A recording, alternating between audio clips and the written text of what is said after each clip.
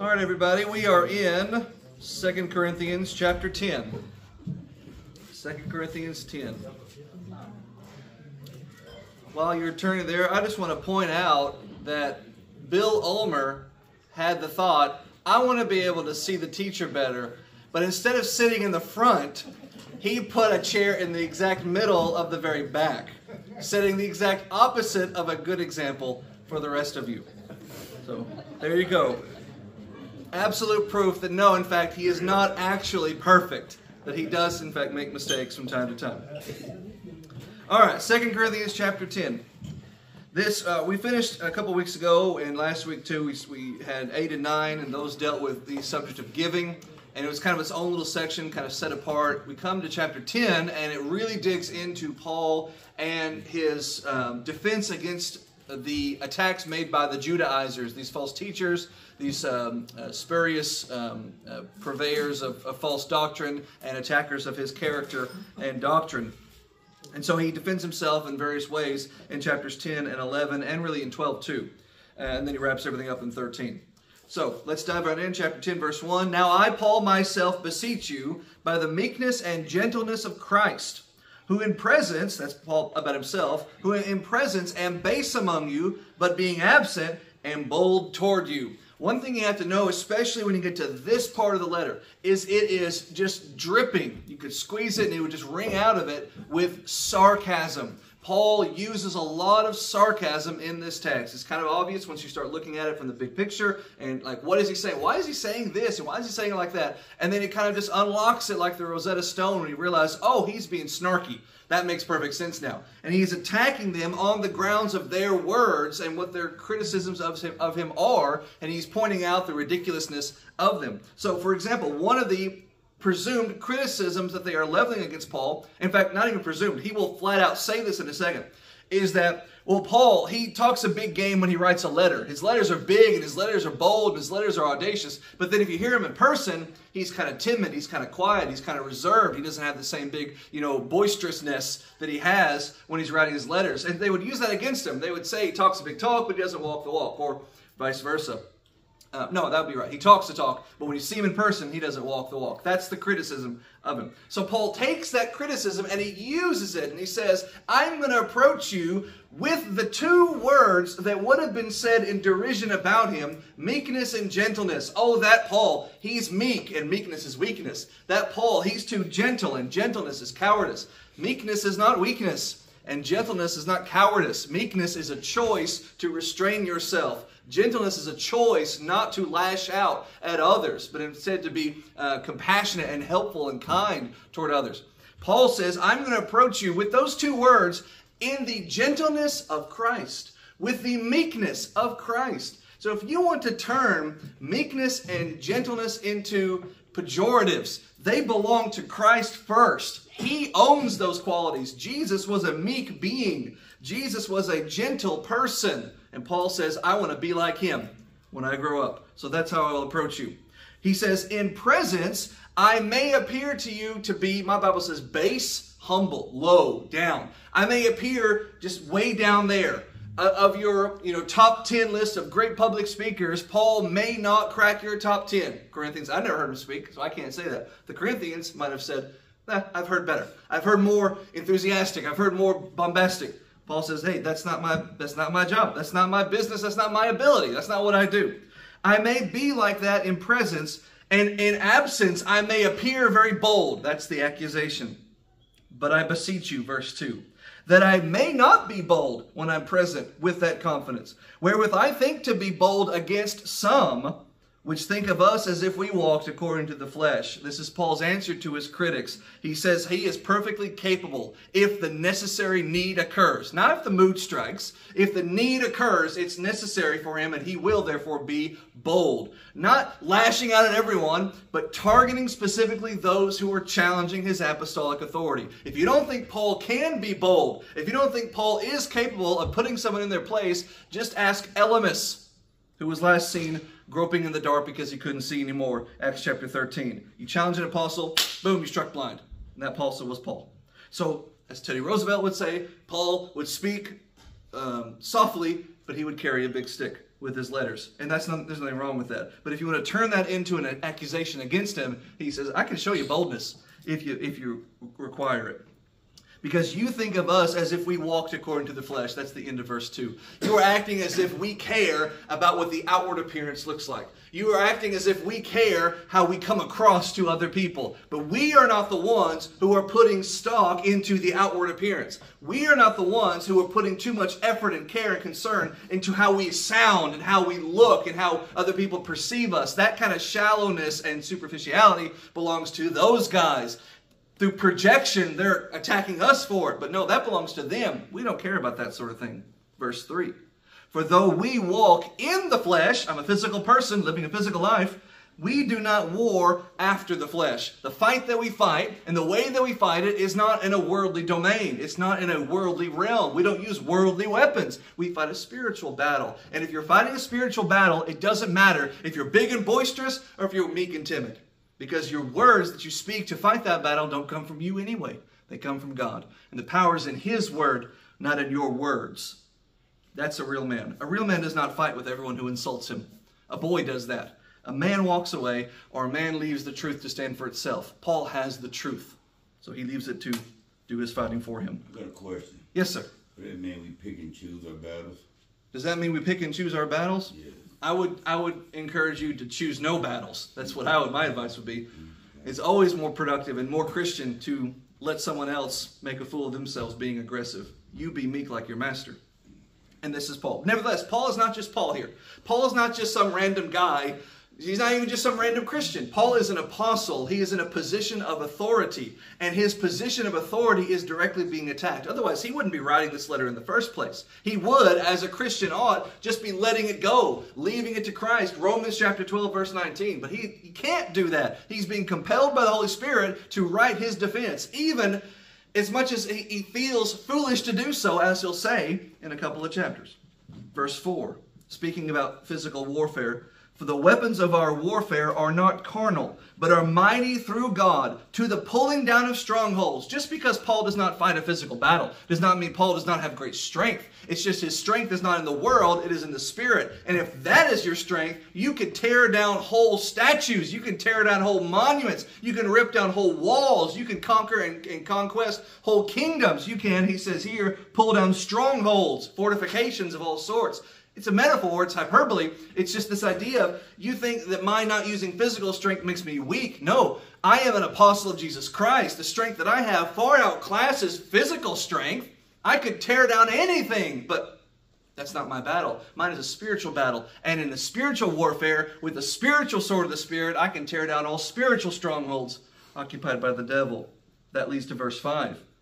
Casting down imaginations, my Bible says, and every high thing that exalts itself against the knowledge of God, and brings into captivity every thought to the obedience of Christ. Do you see what Paul does? Paul loves his metaphors. He loves his colorful writing, and you can watch him in his writing.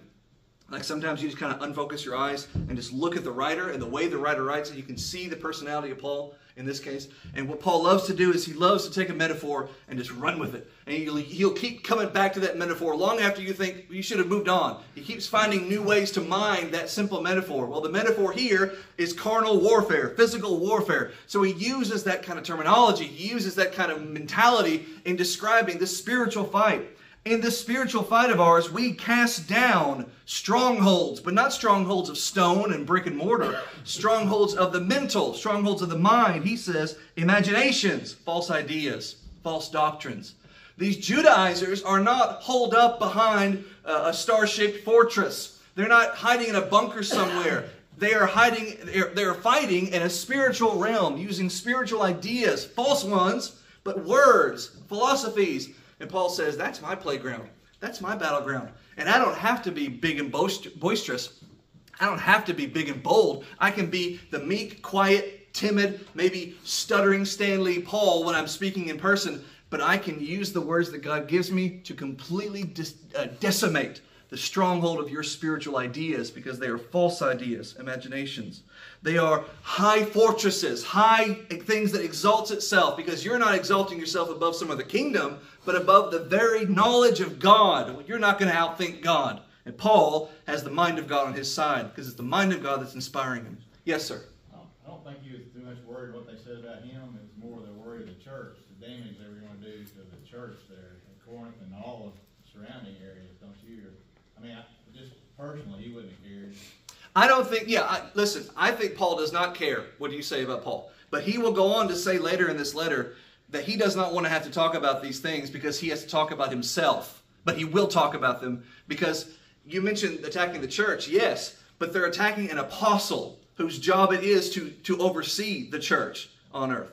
So that's the attack. Paul just happens to be the unlucky person who has to defend this position. If they were going after John or Peter, Paul would be just as forceful. He'd be saying all these things. He'd be more comfortable doing it because he'd be able to defend someone else. But instead he has to talk about himself, and he doesn't want to have to do that. But he's describing it as if he has to fight this battle for the kingdom and for the apostleship that Christ has thrust him into.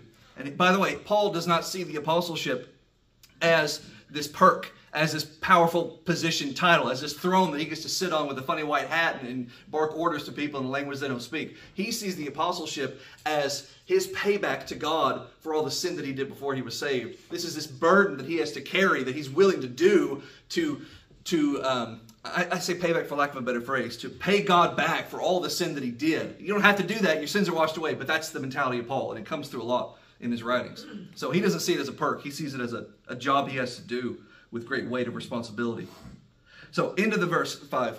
And what a conquering army does, they bring into captivity those that they defeat. Paul says, I will defeat you with the Spirit's words inspiring me and bring into captivity every thought to the obedience of Christ. It's very militaristic, but in the context, it's just winning an argument. That's how it distills down to. I will win this argument on behalf of the church and on behalf of my apostleship. Verse 6.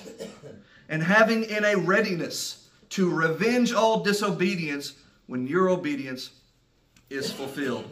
The enemies of the gospel should not cease to fight, or do not cease to fight against God. Therefore, the friends of the gospel cannot cease to defend the gospel of Jesus Christ. And in the midst of that fight, keep in mind, God's already won the war, but each of us are fighting a specific battle.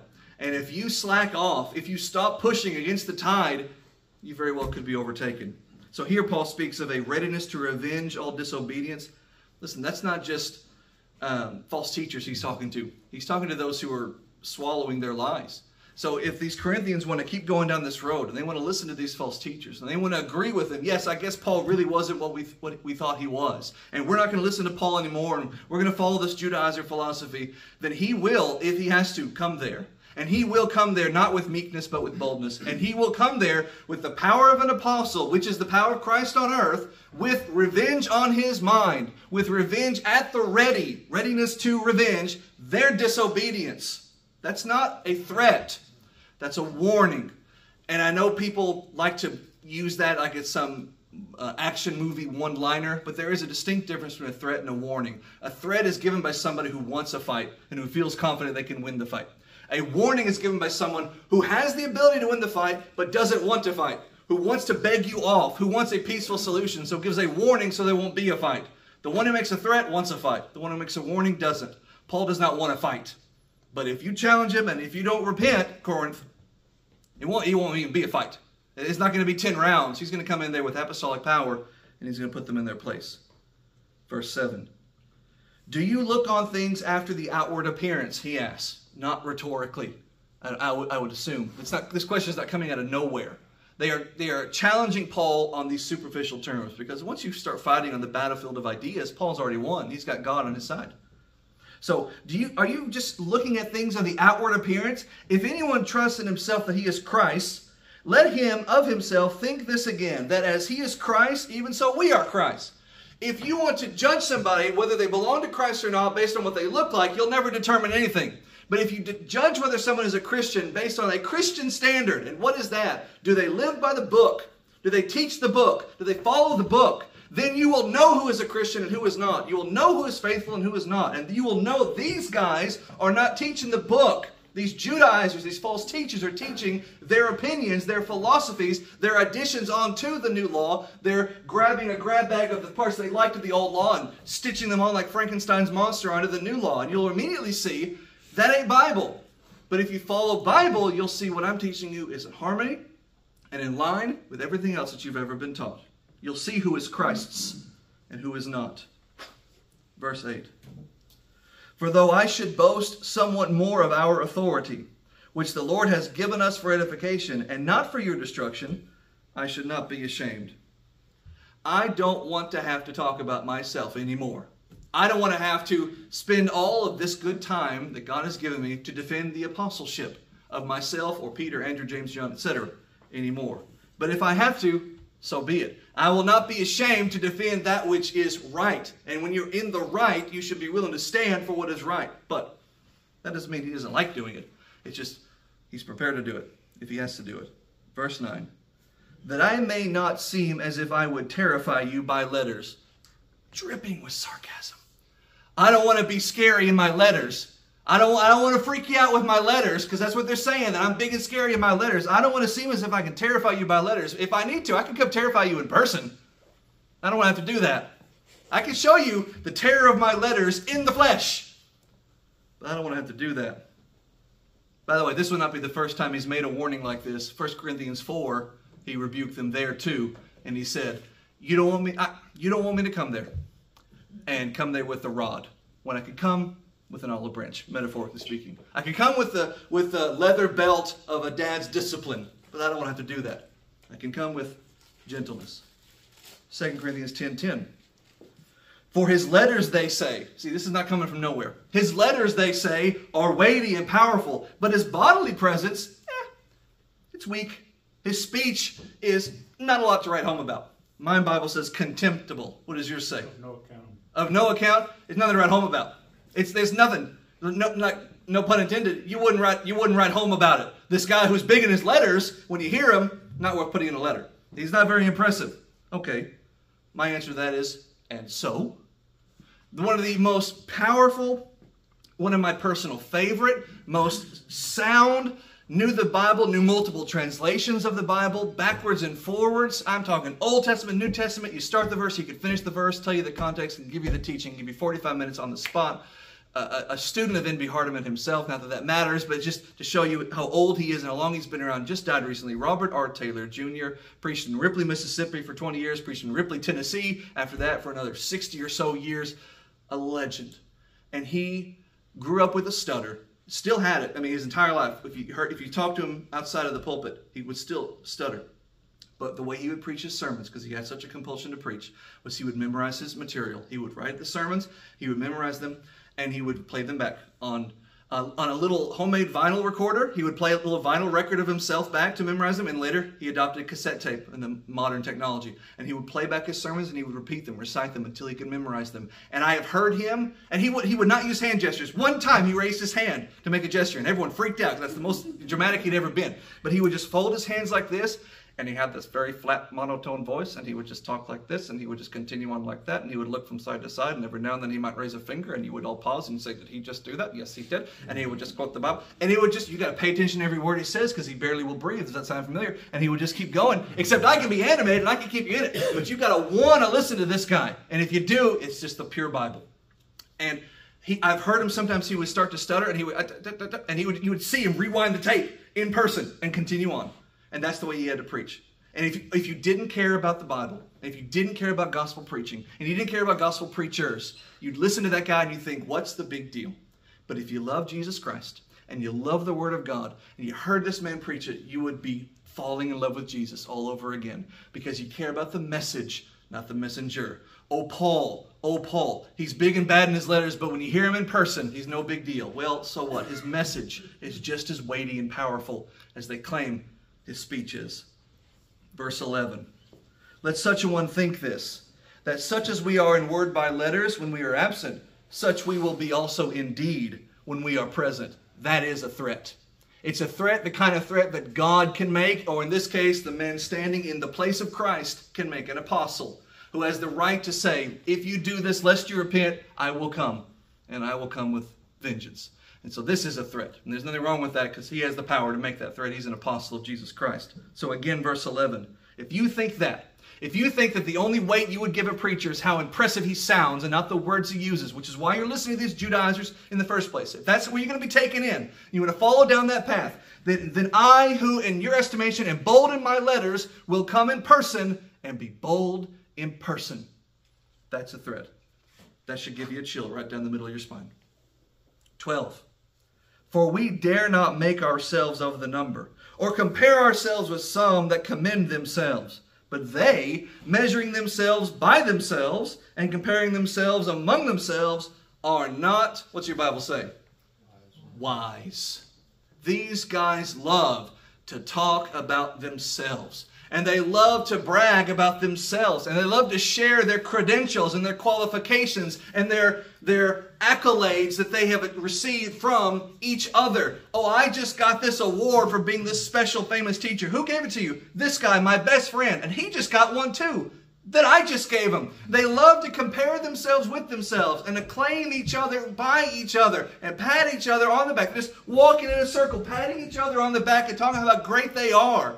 Meanwhile, everything that comes out of the mouth is false teaching.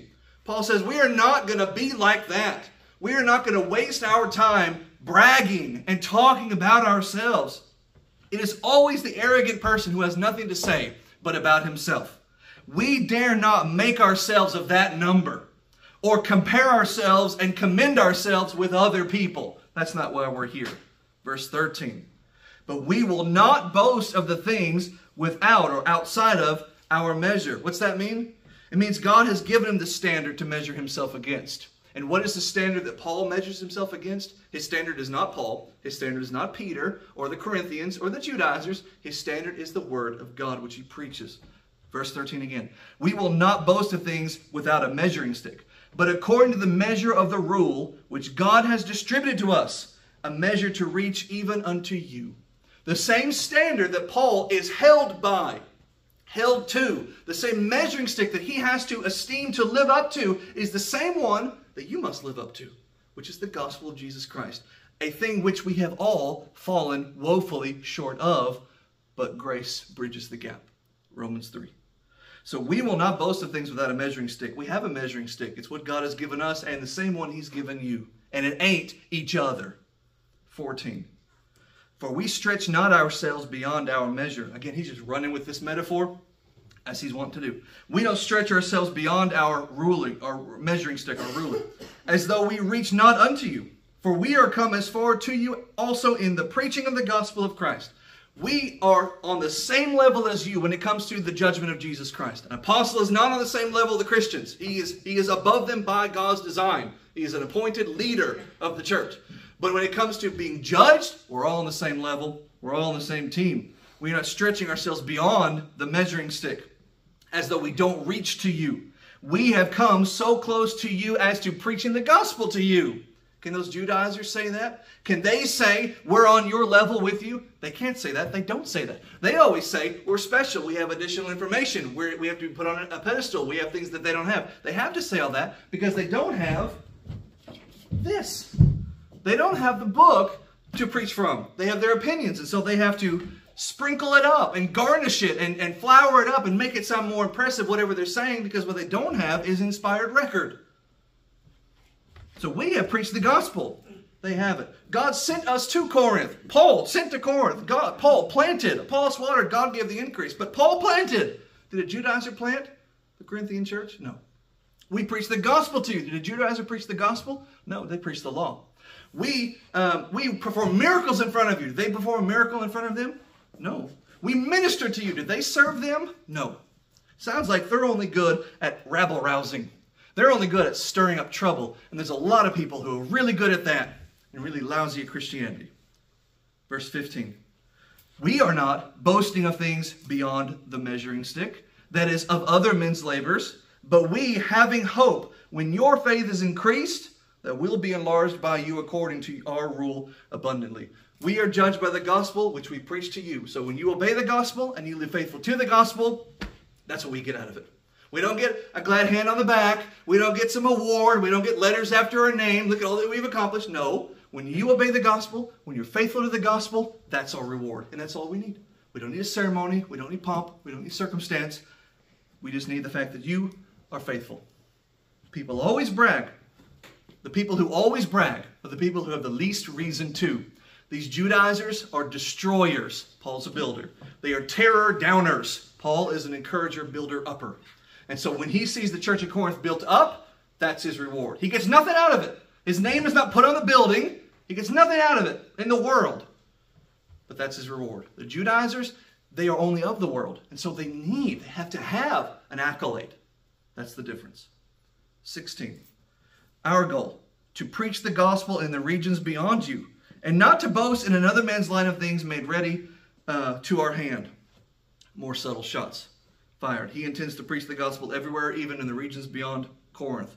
But he would not, however, slip in where someone else had done the work and try to take credit for it. He would not boast in another man's line of things. In another man's, my Bible says line of things, literal meaning sphere of influence or boundary.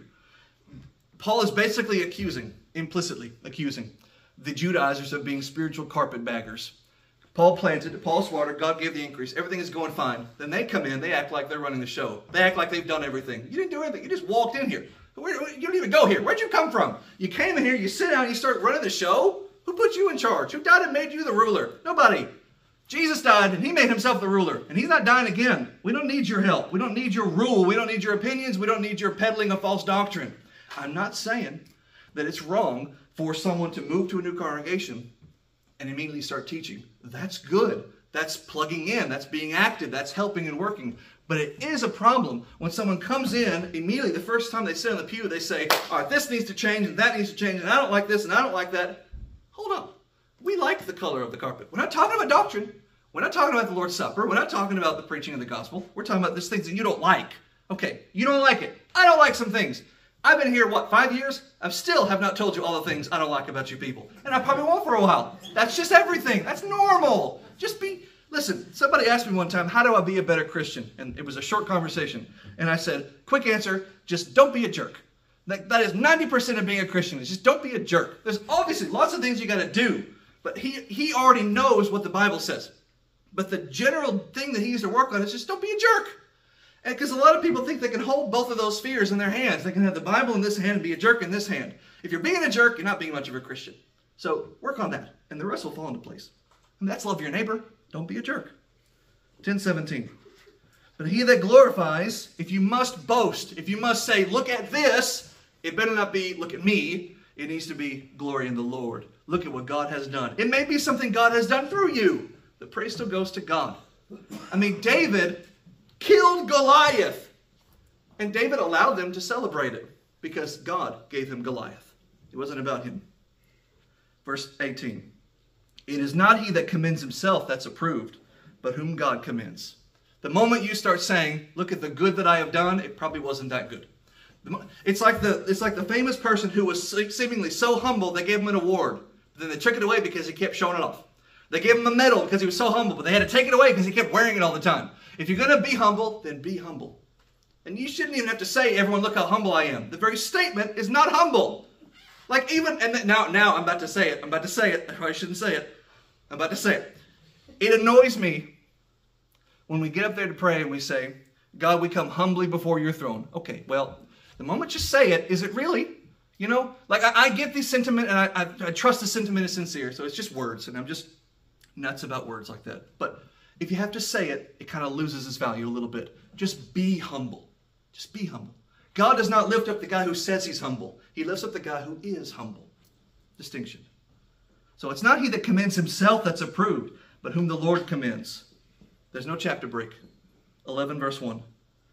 Would to God, would to God, the Jew says, would to God that you could bear with me a little in my folly, and indeed bear with me. In other words, buckle up, because I have to do something that's very uncomfortable. What does he have to do? What is so uncomfortable? I've got to talk about myself. I don't want to have to do it, but I must. Something you have to understand, because it seems kind of weird to us, maybe it's a different culture. In this culture, if you are the kind of person, if you're sitting around, there's a bunch of people talking, and every time the conversation comes to you, you only interject something that you have done lately, or something that has happened to you. We have a situation here. Well, let me tell you what I did recently, or let me tell you what I heard recently. Let me tell you what had happened to me.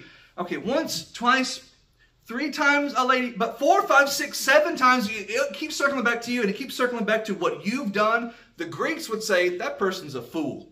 That person has not learned, he has not studied, he has not taken the time to consider what anyone else has done to understand that. He only knows what he has done. He has not lived. He has not experienced. So we don't need to listen to him. He's a fool.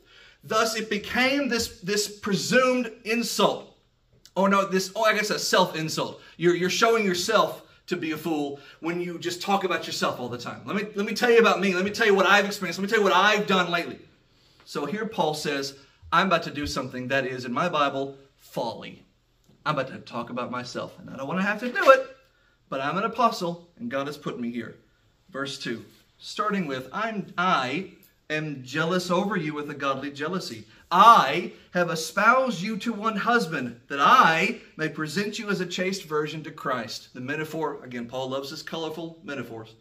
I am the one who introduced you, wife to husband. That's a big deal. I'm the one who brought you to your spouse, and you're living happily ever after. At least you're supposed to be. I wouldn't say the Corinthians are living happily ever after just yet, right now. But Paul's the one who introduced these people to their husband, Jesus. So it's kind of a big deal. Shouldn't have to talk about it, but you're compelling me to talk about it because these guys over here are attacking me and saying that I'm a do-nothing or I'm a good-for-nothing, and I'm the very ones who let you meet the guy who saved your soul. Kind of a big deal.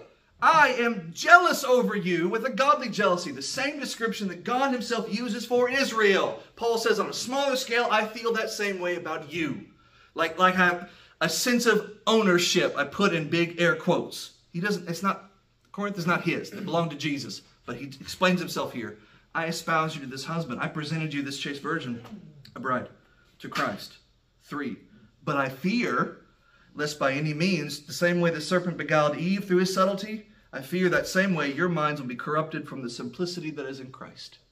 I fear that I, who have brought you to this husband, am going to have to watch as this invading force into your minds, this insidious plot to pull you away from your husband. And you're just letting it happen. You don't even realize it.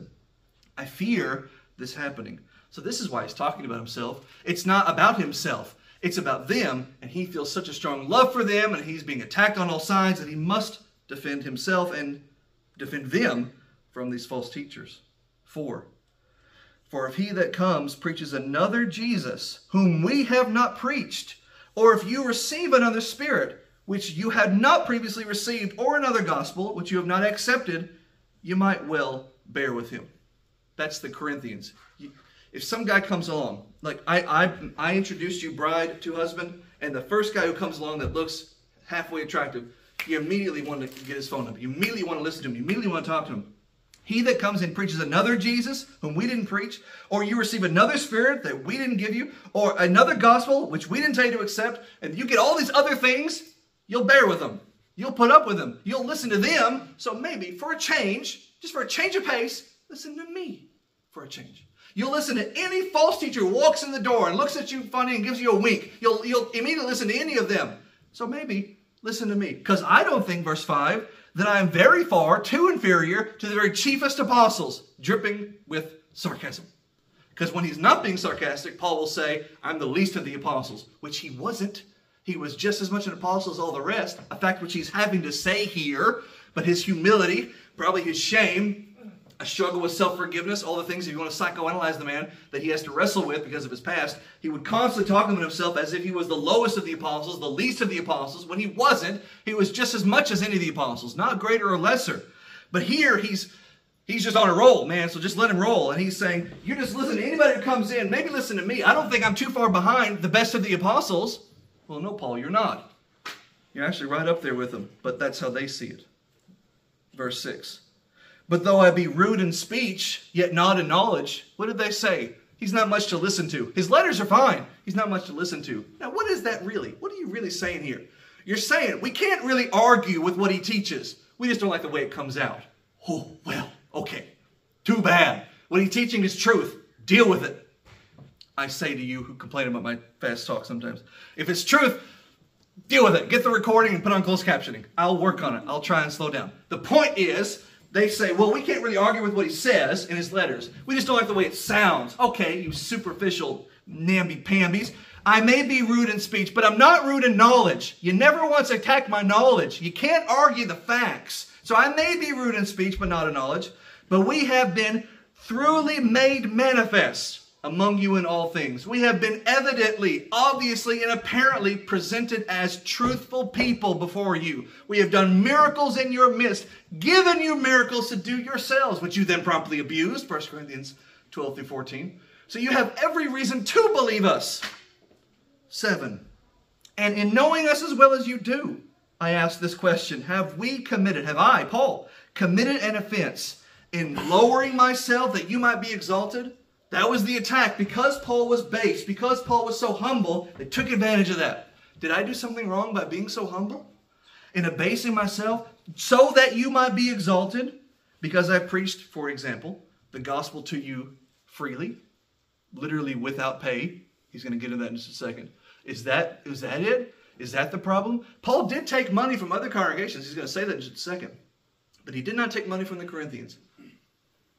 Did I make a mistake? Should I not have done that? Was that wrong? Is that what opened the door a crack so that these false teachers could get a foot in? Verse 8. My Bible says robbed, which sounds very nefarious, but the word just means took money from, voluntarily. I took money from other churches, taking wages from them to do you service. You could not support me financially, so I didn't take your money. They could, so I took theirs, because that's scriptural. That's 1 Corinthians 9. That's 2 Corinthians 8 and 9. But I didn't take yours. Did that make you think less of me?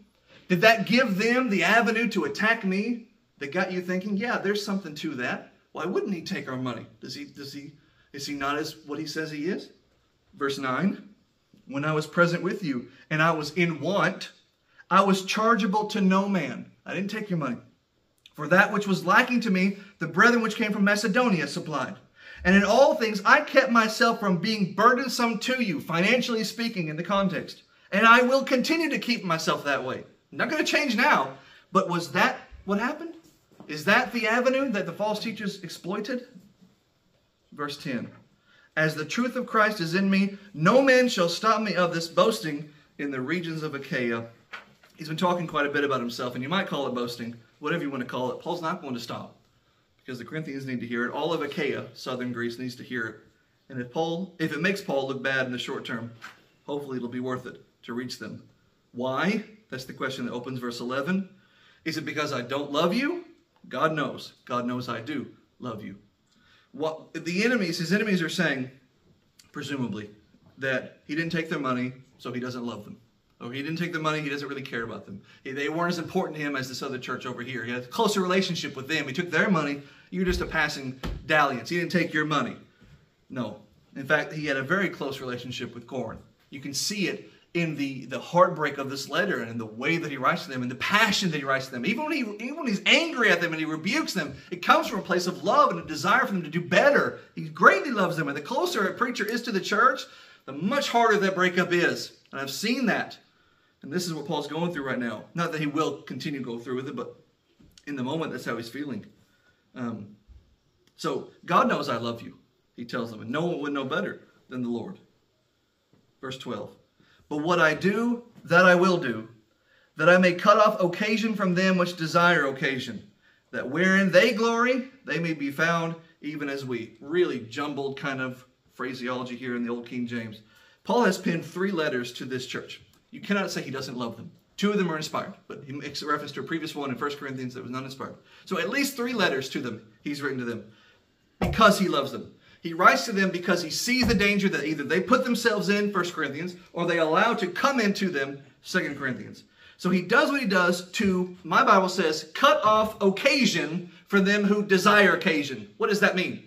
I am trying to stop the kind of evil people who look to take advantage of bad situations. That's what the devil does. He catches Eve looking at the tree. Did God say you can't have that? Now he's got a foot in the door. Now he's talking to her. I don't know that's exactly how it happened, but that's the modus operandi of the devil.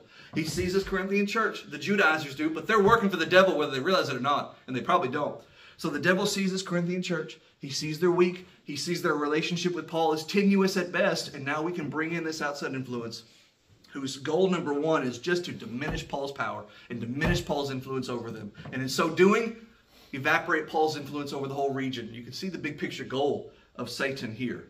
So he wants to take advantage where there is an advantage to take. My Bible says, cut off occasion for them which desire occasion. Same idea. That wherein they glory, they may be found even of us. He says the Judaizers glory, that they may be found as if they're like us. They boast and they brag and they talk and they try to puff themselves up like they're the apostles, but they are not. They are full of hot air. Verse 13. Because they are false apostles, deceitful workers, transforming themselves into apostles of Christ. But you cannot actually do that.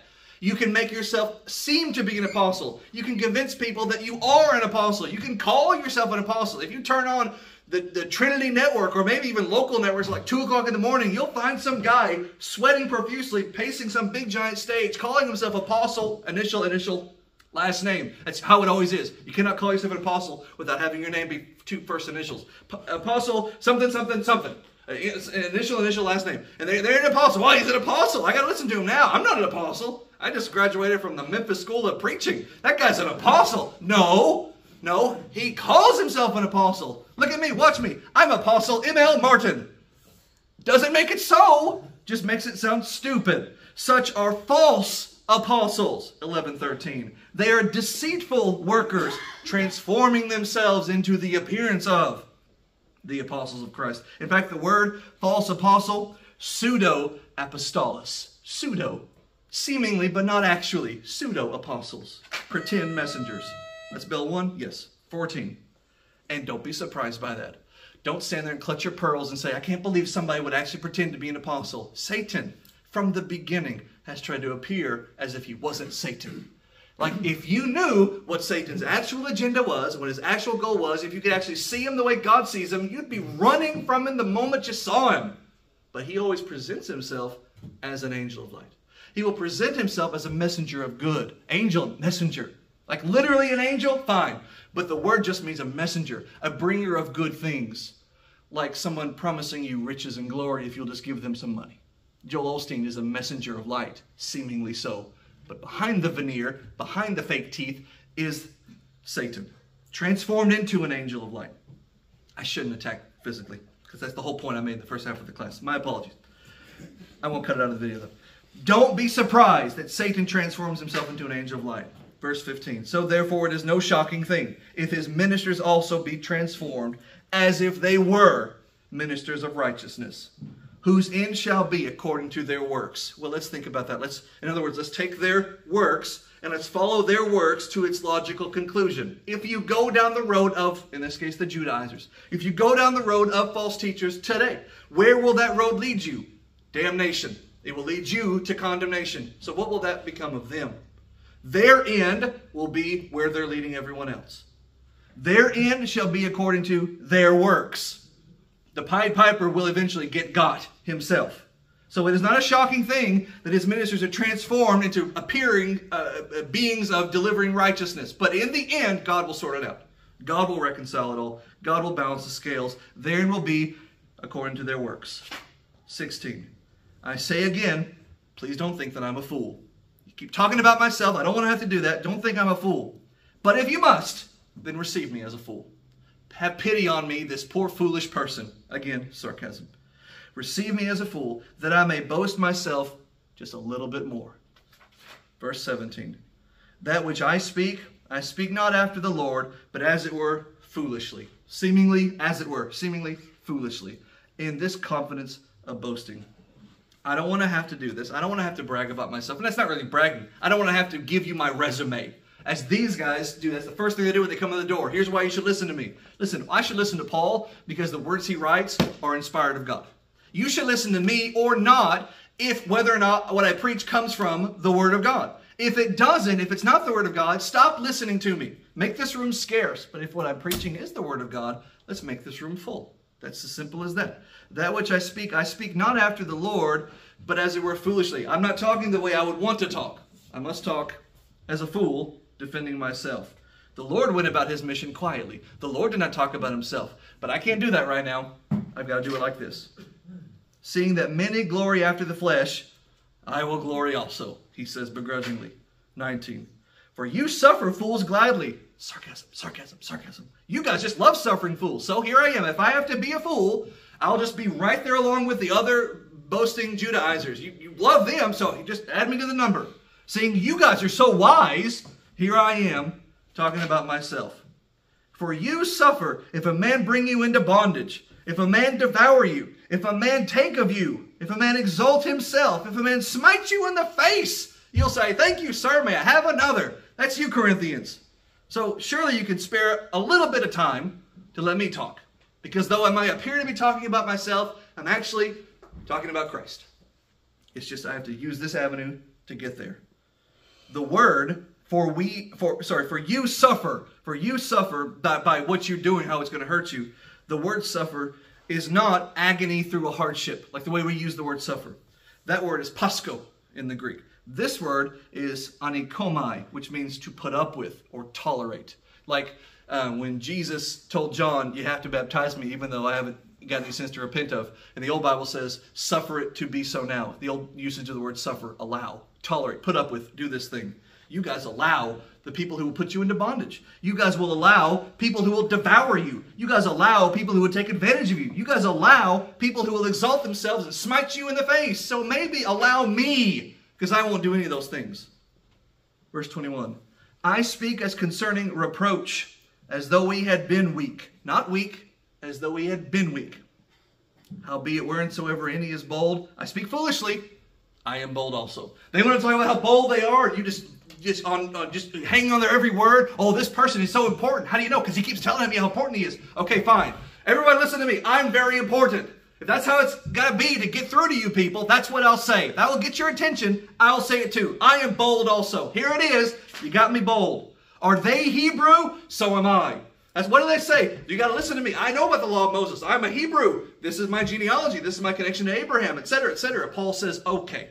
If you want to go down that road, are they Hebrew? So am I. Are they Israelites? So am I. Are they the seed of Abraham? So am I. Are they ministers of Christ? Talking like a fool here.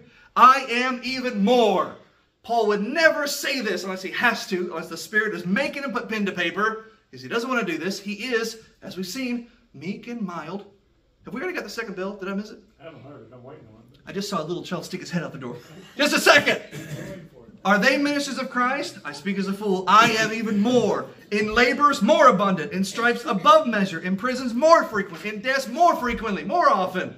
So what have they done for Jesus Christ? What even do they claim to do for Jesus Christ? Oh, I suffered this. I suffered 10 times that. I had to go there. I had to go there 3 times. I endured that. I endured that twice. Whatever they could say, Paul says, I, me, my, more.